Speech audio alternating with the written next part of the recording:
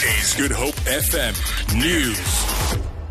Good afternoon. Human Settlements Minister in the Western Cape, Bonginkozi Madikizela, has identified the challenges as a government housing project at Boyz Town in Philippi as a mixture of political interference, nepotism and power-hungry community activists.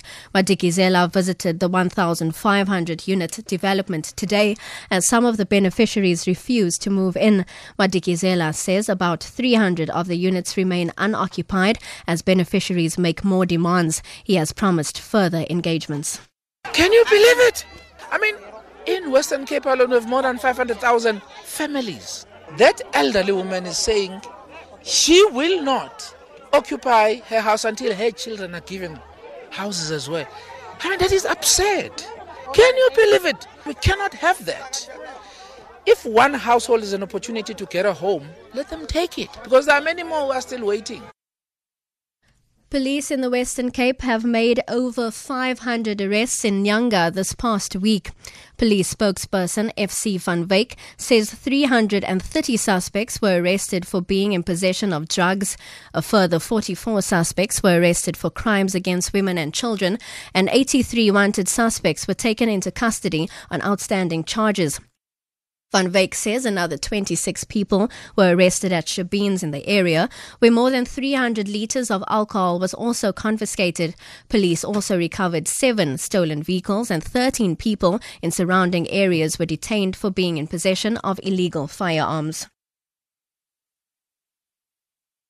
The City of Cape Town Traffic Services says traffic officers will be deployed in their numbers throughout the city from early morning in anticipation of an illegal taxi strike. Taxi associations CATA and CODETA say there will be no taxis from 4 o'clock tomorrow morning. This will leave thousands of commuters stranded. Taxi operators have been handing out pamphlets warning their customers to make alternative arrangements. Spokesperson for the city's traffic services, Richard Coleman. Due to the suspected taxi strike we've got tomorrow, Cape Town Traffic will be deploying our personnel to the areas just to keep an eye on that.